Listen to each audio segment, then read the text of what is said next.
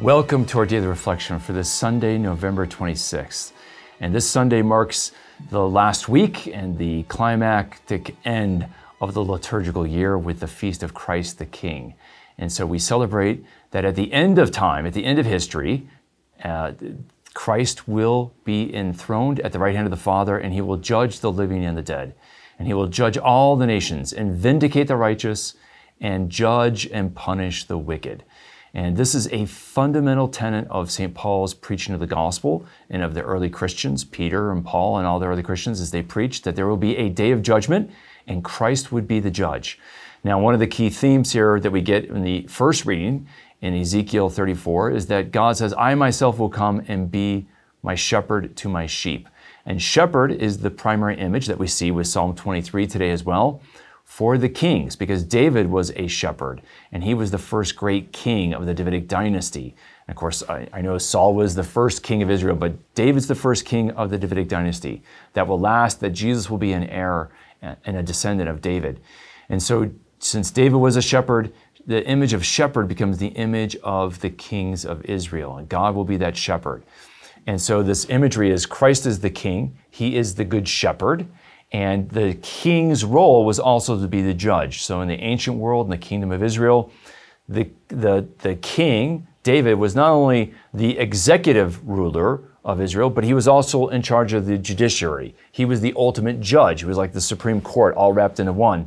And so we see with Christ in his kingship is he will be the ultimate judge. And so that's where we get the gospel. When Jesus in Matthew 25, verse 31 says, when the Son of Man comes and he is seated in glory at the right hand of his Father, he will judge all the nations, and he will judge between the sheep and the goats. The sheep will be on his right side, the goats on his left. And we see what will be the criterion of the final judgment, and that will be important.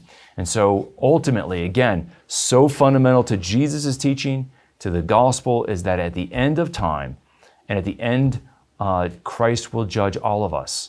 And what will be the measure by which we will be judged? That is very important. You know, if you got a big exam, don't you want to know what the questions are going to be for that exam? If it's important for you to pass that test, well, to get to heaven, it's going to be really important for you to pass this test. And so you're going to want to study the questions. And Jesus is going to say, come blessed of my Father, inherit the kingdom. Notice you don't earn the kingdom. The deeds will be important to qualify us as heirs. This is a great subtle point that Jesus makes here. We have to do certain things to be in good standing, but to be in good standing doesn't mean we merit heaven. It means we inherit heaven. It means we are sons and daughters of the Father, and so we can get the inheritance of heaven. So how do we inherit heaven?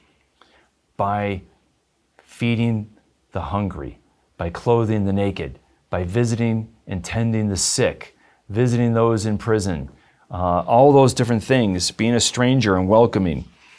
And so all these things, Jesus says, whatever you did the least of my brethren, you did unto me. And of course, Mother Teresa of Calcutta gives us a great window into this, in her feeding the hungry, clothing the naked, and taking care of the poor, and seeing in the poor the distressing disguise of Jesus Christ. And so we as Christians must take on this teaching that Mother teaches us so clearly in the modern world, that we have to love. And we have to love the stranger. We have to even love our enemies.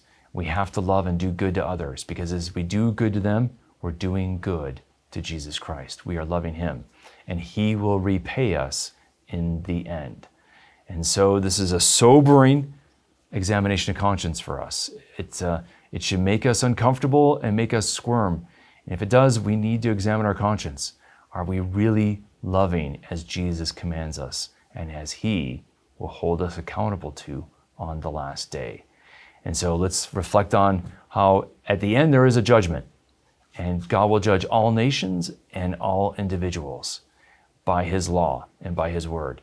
Let us practice what that judgment means is the enforcing of the law. And what is the law? Jesus teaches at the bottom, all the law is about love. And so we will know if we've fulfilled that law by living out love radically. So let's pray and reflect on this, that we may pass that test on that last day. May the Lord bless and keep you. To sign up and start receiving these daily reflections in your inbox every day for free, visit formed.org/daily and enter your email. You can watch these reflections in video format by visiting formed.org. Formed is an online Catholic streaming service created by the Augustine Institute and Ignatius Press, with award-winning studies and parish programs, inspiring audio content, movies, ebooks, and family-friendly kids programming. To support the mission of the Augustine Institute, please visit missioncircle.org.